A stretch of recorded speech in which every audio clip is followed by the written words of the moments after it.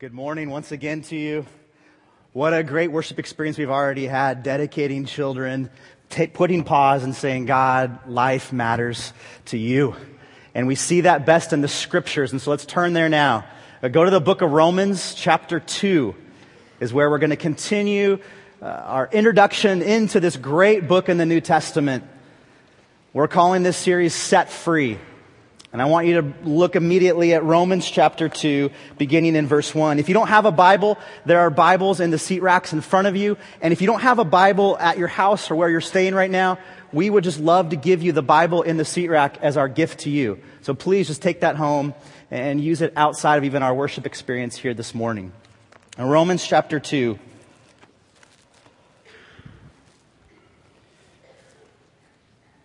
beginning in verse 1. It says this: Therefore, you have no excuse. And just stop right there. I want you to see this. Romans chapter 2, verse 1, opening line of this chapter, it says this: Therefore, you have no excuse. We are a culture, we are people that like our excuses. And nowhere is this more seen than when we try to get out of jury duty.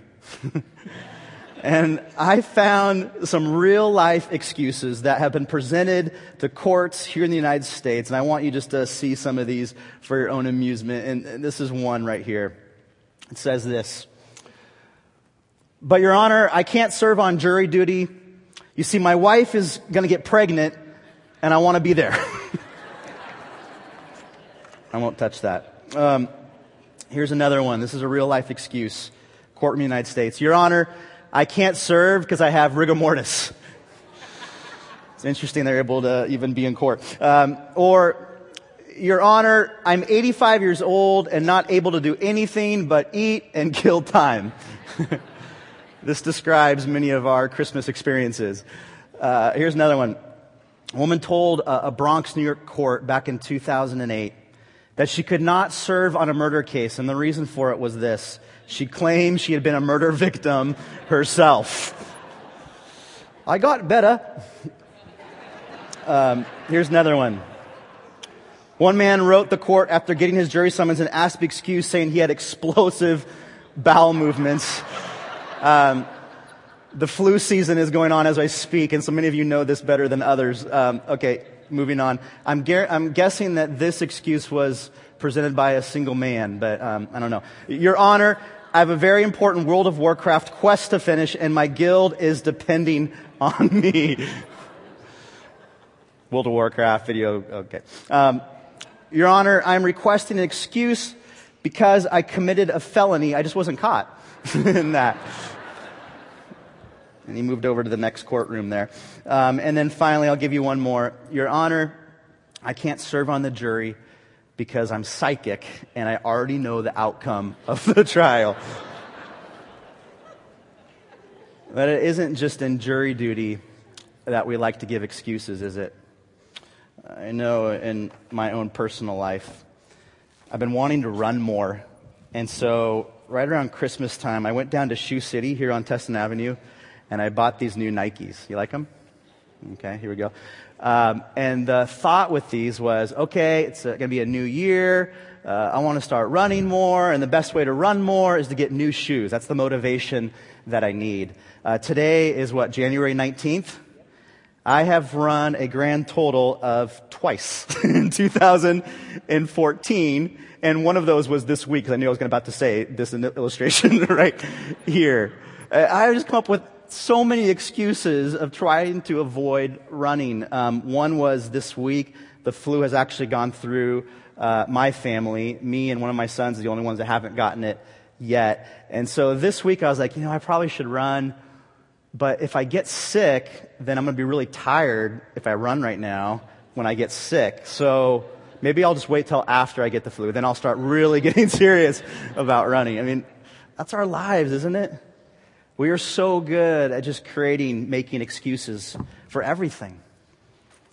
But we are no better at making excuses than when it comes to facing the reality of our own sin. When it comes to facing our sin before a holy God, we are experts at creating excuses. And if you were to make a long list of all the excuses that people make for their own sin, I think they would all basically boil down to three common main sin issues or excuses. And the first one is this, is that we say to God, and we say to ourselves, we even say to others, but other people sin way worse than I do. I mean, look at all the bad people in the world. I mean, there's so many people that are way worse off than me. Paul here addresses this very excuse here in Romans chapter 2. Continue on verse 1. It says, therefore you have no excuse, every one of you who passes judgment.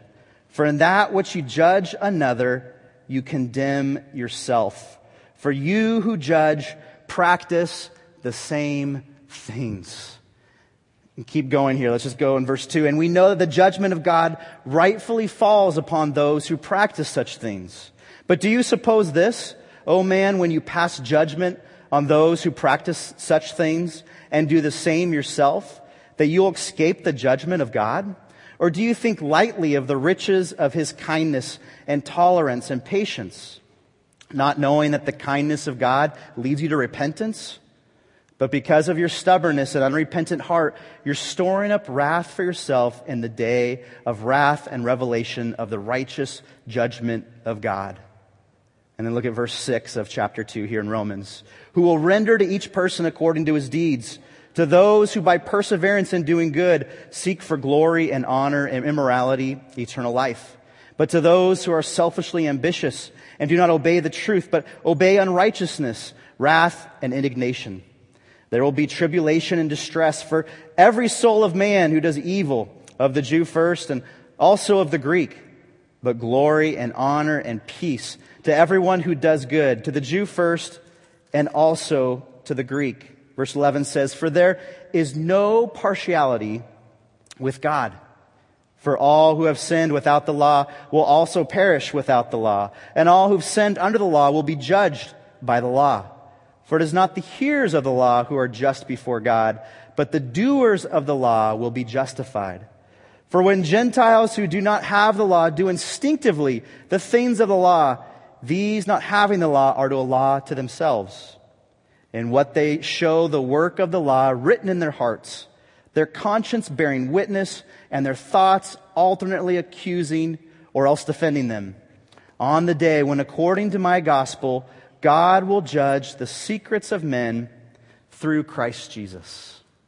The grass withers and the flowers fade, but the word of the Lord endures forever. Our tendency here, as we see Paul kind of counteracting this excuse, our tendency is to be critical of everyone else but ourselves. The 17th century philosopher Thomas Hobbes, who ironically, the comic strip Calvin and Hobbes was partially named after him. But Thomas Hobbes said this one time. He said, people are forced to keep themselves in their own favor by observing the imperfections of other men. Isn't that true? We so often are so excellent at having 20/20 vision at everyone else's sin and mistakes and failures, and yet casting a blind eye to our own personal sin. Well, nothing's changed in human nature, and 2,000 years ago, this was still the case. The Jewish religious leaders would have loved the opening of Romans. Romans chapter 1, if the religious leaders of Judaism were to hear that in the first century, they would no doubt be like, "That a boy, Paul. Maybe we were wrong about you. You have some good things to say. We agree with what you're saying here because you're talking about all the pagan Gentiles, the non-Jews, and how they have hardened hearts, how they publicly flaunt their sin." They would have no doubt keyed in even on verse 25 of Romans chapter 1. We talked about this last week, which says, "For they exchanged the truth of God for a lie and worshipped and served created things rather than the Creator." Maybe even the first century Jewish religious leaders would have specifically thought of a guy named Seneca when they heard this verse. Seneca, there's a bust of him, is a Stoic philosopher in the first century who preached moralism and restraint, self-control. And yet it was known throughout the Greco-Roman world that Seneca didn't practice what he preached, that he openly, publicly flaunted sexual sin. And so when the religious leaders would read chapter 1 here of Romans, they'd be thinking of a guy like Seneca and thinking, oh, he's about to get his. These Greco-Roman, these non-Jewish people, these Gentiles, these pagans. That's right, Paul. Give it to them. And then chapter 2 hits. And chapter 2 turns the spotlight from others and turns the spotlight onto the reader.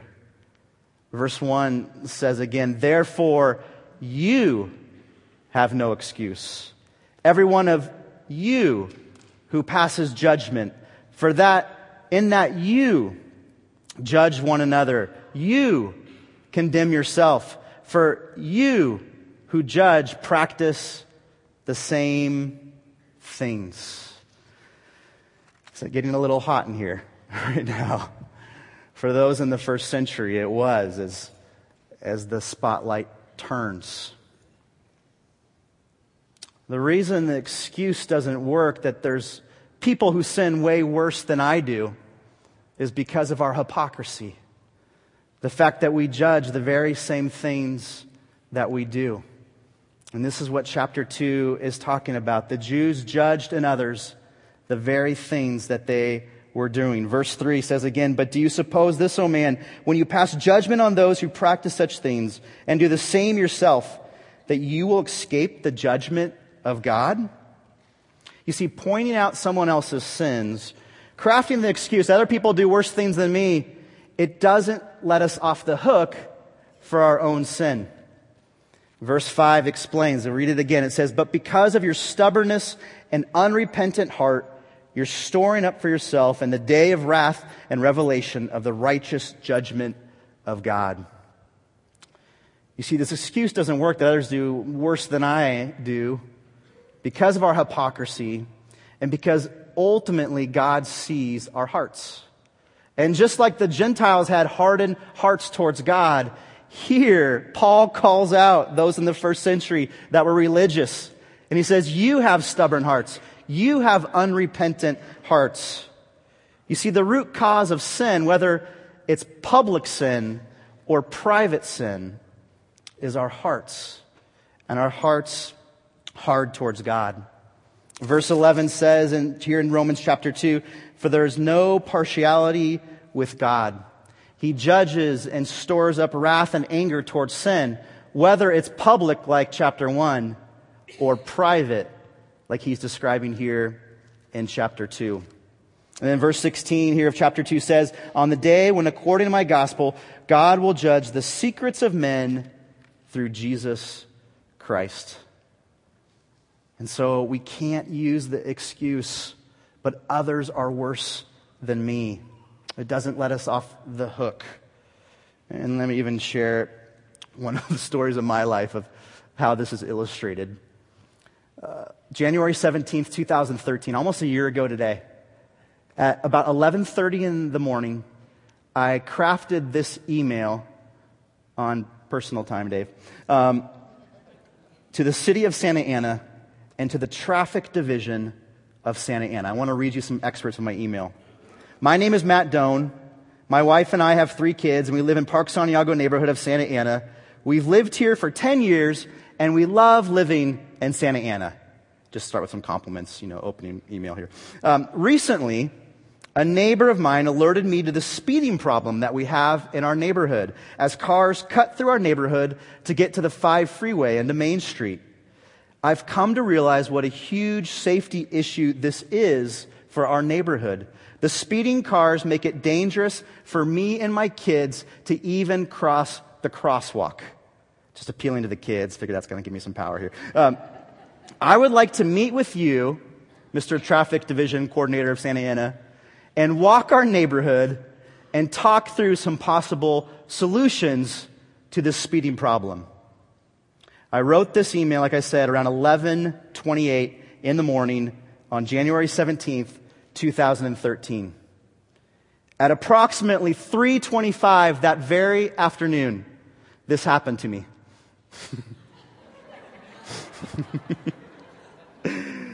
I was driving through my neighborhood, and I was pulled over by one of our finest here in the city of Santa Ana as I went through a stop sign. What a hypocrite that I am. At 11:30, I write this email. There's a huge safety issue in our neighborhood. At 3 in the afternoon, I violate my own ethical code and worry. As the officer came into my car, I was like, this you're gonna crack up about this, sir. But I actually just wrote an email to your boss this morning about the problems in our neighborhood, and like now you're pulling me over for getting through the stop sign. He didn't think it was that funny.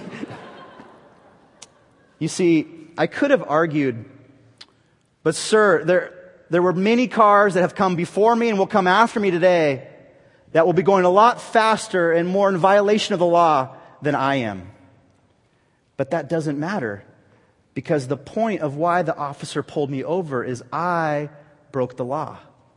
So there could be people that are way worse than me, but the issue is I am still a violator of the law. So I've created the Doan Family Foundation if you want to help donate to my ticket. Really appreciate that. No, just kidding. You see, the excuse that others sin worse than I do doesn't hold any weight, because each of us has sinned before a holy God. We've broken the law of God, and so we're guilty. No matter what anyone else has done, the fact is we are guilty. And that leads to another one of, I think, our culture and our favorite excuses when it comes to sin. And that is this, but I'm really devoted to religious things. I'm really devoted to the rituals of my religion, and so that should get me off the hook for my sin. And here in Romans 2, Paul, I think, anticipates that excuse as he goes on here in 17.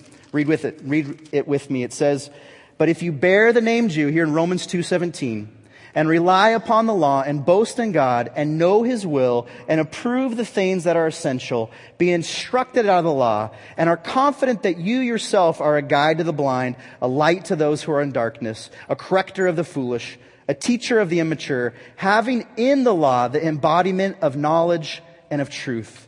You therefore who teach another, do you not teach yourself? You who preach that one shall not steal, do you steal?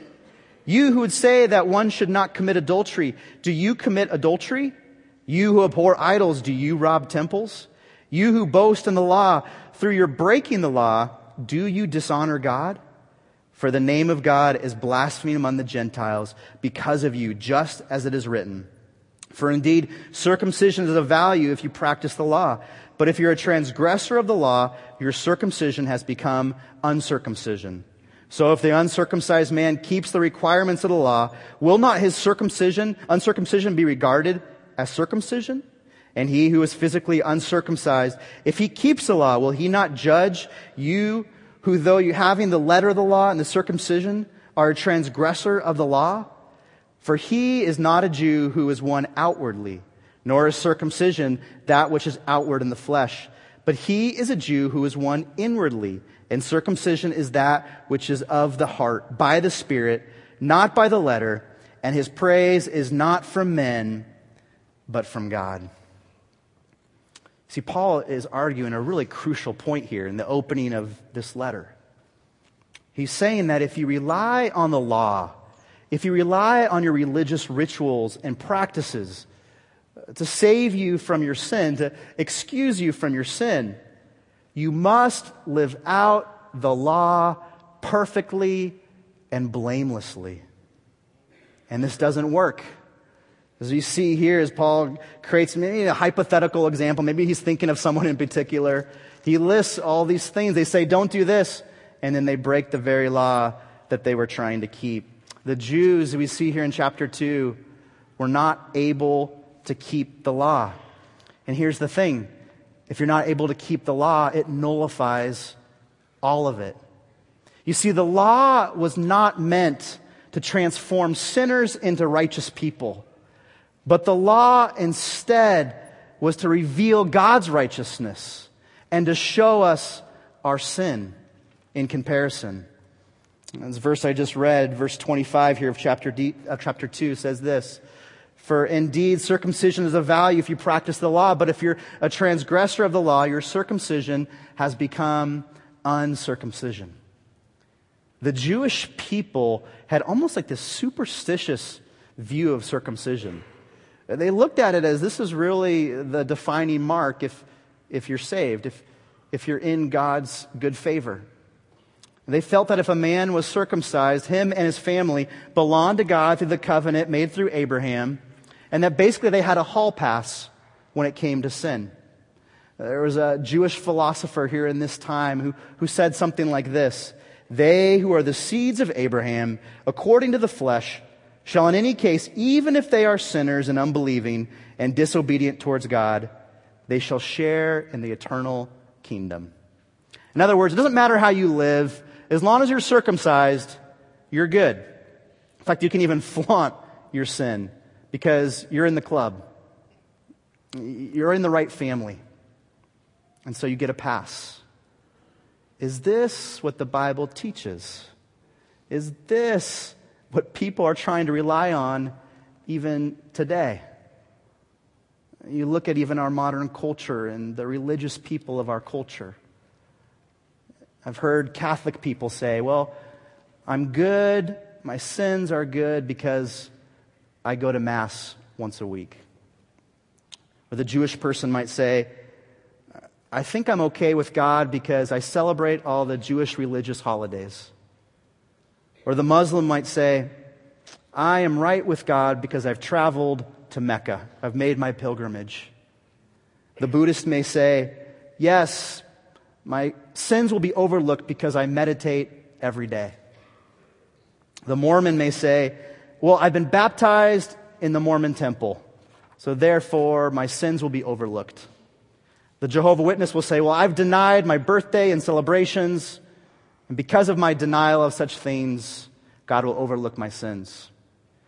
Just the general American may say, well, you know, my grandfather was a pastor, and my mom sang in the choir, so I think God will overlook my sins. These are some of the excuses that are wrapped up in this idea of our religious rituals should save us, right? It's not how it works. The Bible doesn't teach this. No matter how we look outwardly, no matter how we produce piety through our merit, it does not take away our sins. God will not overlook our sins because of the things that we do. God is looking for an inward transformation of the heart that can only happen through His Spirit and the triune God at work in your life. That's the only way that you can be washed free of sin. And so this excuse doesn't work. There's one more, though, that often is used by our culture and even us. It's, well, I'm a good person. You know, I'm really a good person at heart. And Romans 3 goes on. Look at verse 9. Jump down to Romans 3:9. It says, what then? Are we better than they? Not at all. For we have already charged that both Jews and Greeks are all under sin.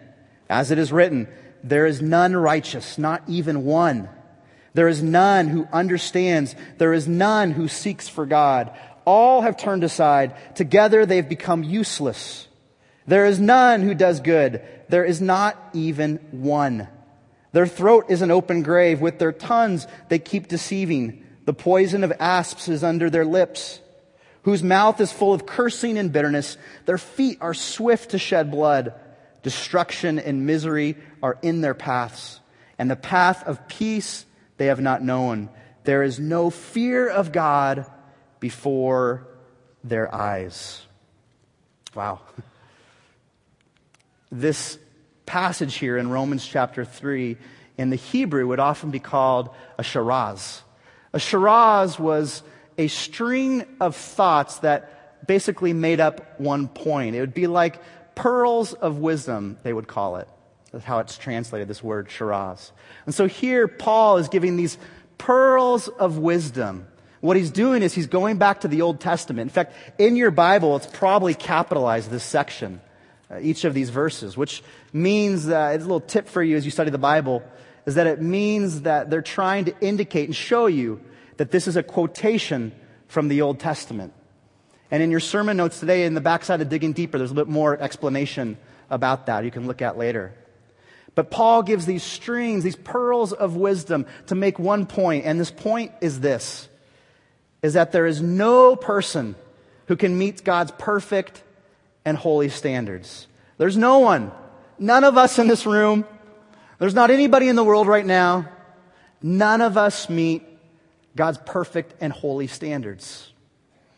And I think this passage brings to my mind, and maybe it will bring to yours if you think about it, one of the haunting questions that I think speaks to each of us, or that we wrestle with even in this Christian life.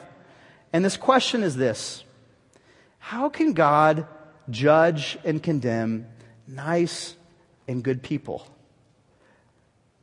I mean, how can God tell an old grandma who pays her taxes, who clips her coupons, who eats dinner at 4:30, how can God tell this woman that she's a sinner? She's nice. She's good. What kind of God could do this? Condemn her. Condemn me. Condemn you. We're good. Here's what we have to understand, is that the measure of goodness isn't a nice grandma. The measure of goodness is God. And God's perfect. God is holy. And that's what we have to measure ourselves against. You see, beneath the surface of my goodness, your goodness, grandma's goodness is this, is that we're hypocrites. And God sees our hearts, even when no one else does. God sees our pride. He sees the arrogance of self-effort and self-righteousness. God sees all of our imperfections. God sees our sin. And so whether we're a good grandma or a good hipster, it doesn't matter. Each of us falls woefully short of God's holiness and His standards. If you ever begin to question that, just look here, Romans chapter 3, 9 through 18. As Paul lays this argument out. It's not just the Gentiles who need saving. It's the religious people too. And by the way, it's all of us. Here's the argument. And then it goes on in verse 19. Now we know that whatever the law says, it speaks to those who are under the law, so that every mouth may be closed and all the world may become accountable to God. Because by the works of the law, no flesh will be justified in His sight. For through the law comes the knowledge of sin. Once we realize that none of our excuses work, none of them hold weight when we bring them before a holy God, what happens to us, or I think what the natural response is that we have nothing else to say. Verse 19 says that their mouths may be closed and all the world may be accountable to God. We look through these excuses, but others sin worse than I do. That doesn't work. You have your own sin that's violated God's perfection. But my religious no, you can't fulfill the law perfectly. But I'm really good. The standard of goodness is God. All these excuses are thrown out the window. And so we're left standing before God with nothing to say. It reminds me, and maybe you saw this movie, maybe you didn't, but in the year 2000, this movie with George Clooney came out called The Perfect Storm. And there are these fishermen off the East Coast, and they're fishing in this bad weather, and it forms the perfect storm, and they're fighting and trying to keep their small fishing vessel afloat. But finally, as the poster depicts, the massive, giant, perfect wave comes, and there's nothing left for them to do. And so George Clooney and all of his shipmates end up just basically standing there, waiting for this wave to crash, waiting for their fates to come down. And I feel like this is each of us when you really begin to understand that there's no excuse for our sins. We're just standing before God, waiting for the wrath of His perfect judgment, His righteousness to pour down on us. What are we to do? And because of our sin, we deserve death. My mom this week received a notice from her bank. And my mom's name is Susan. And the bank letter said, "Dear Susan, we offer our condolences on the recent death of Susan Doan." And so my mom called her bank, Bank of America, and said, "Excuse me, this is Susan Doan. I appreciate your condolences, but I'm very much alive. I think you've made a mistake in this letter." Church, one day when we stand before God, we won't be able to say, "Excuse me, I believe there's been a giant mistake here. I have a very valid excuse for my sin. I am good, all right? Let's just go ahead and just reverse this whole death, separation from God thing." No, we'll have no valid excuse. There isn't any mistakes. God is fair and righteous, makes no mistakes. So what are we to do as we feel the weight of God's wrath, God's righteousness, God's holiness, God's perfection on our lives? What are we to do? Flip in your Bible if you're looking along here in Romans 3 and go over to Romans chapter 8. Romans chapter 8, verse 1. We'll talk about this down the road, but I want you to see it here today.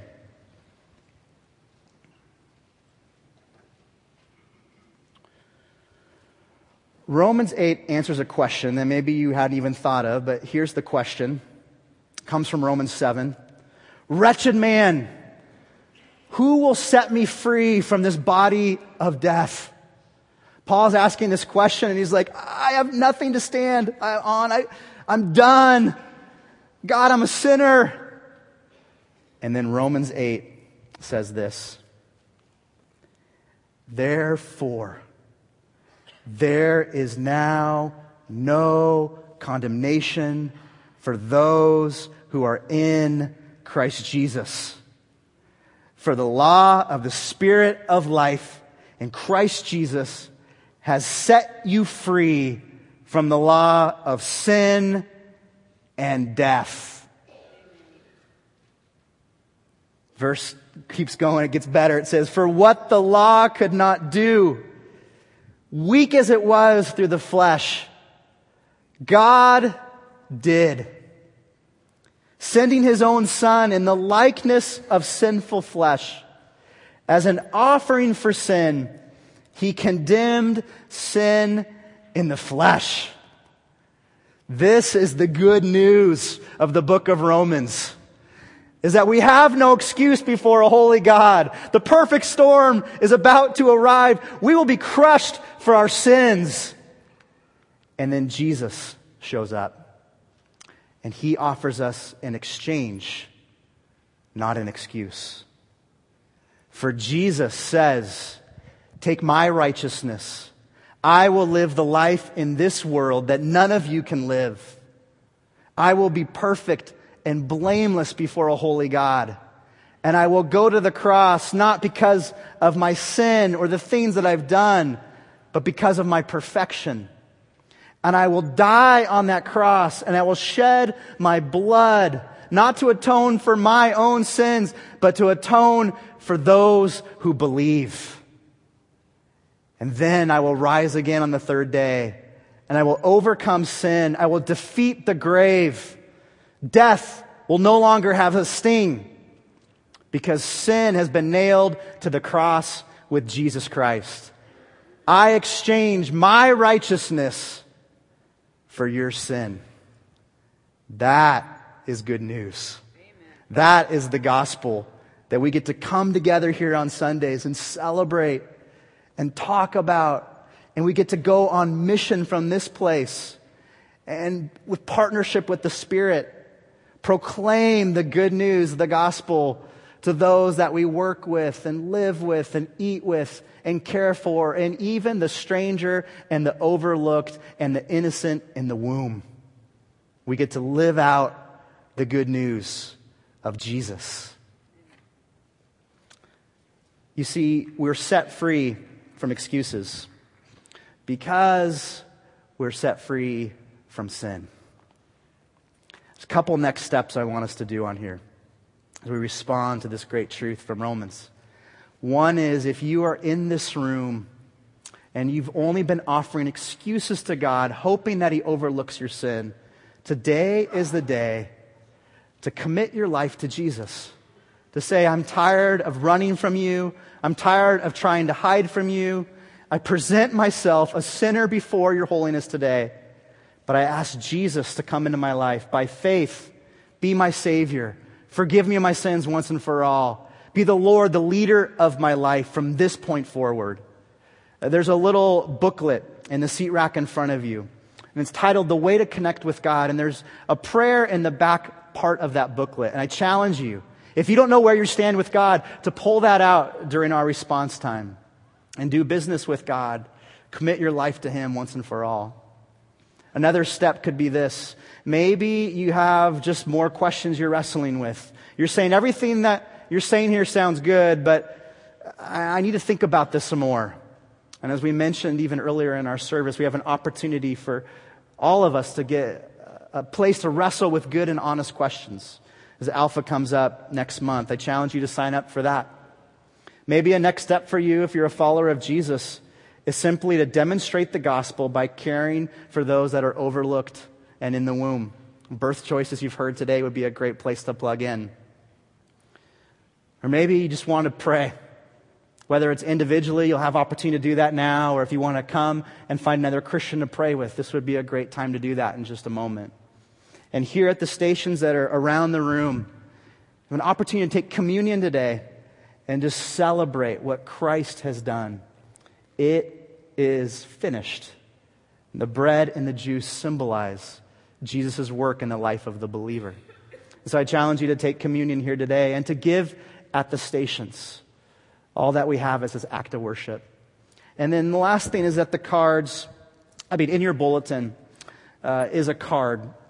And that ultimate question is on there.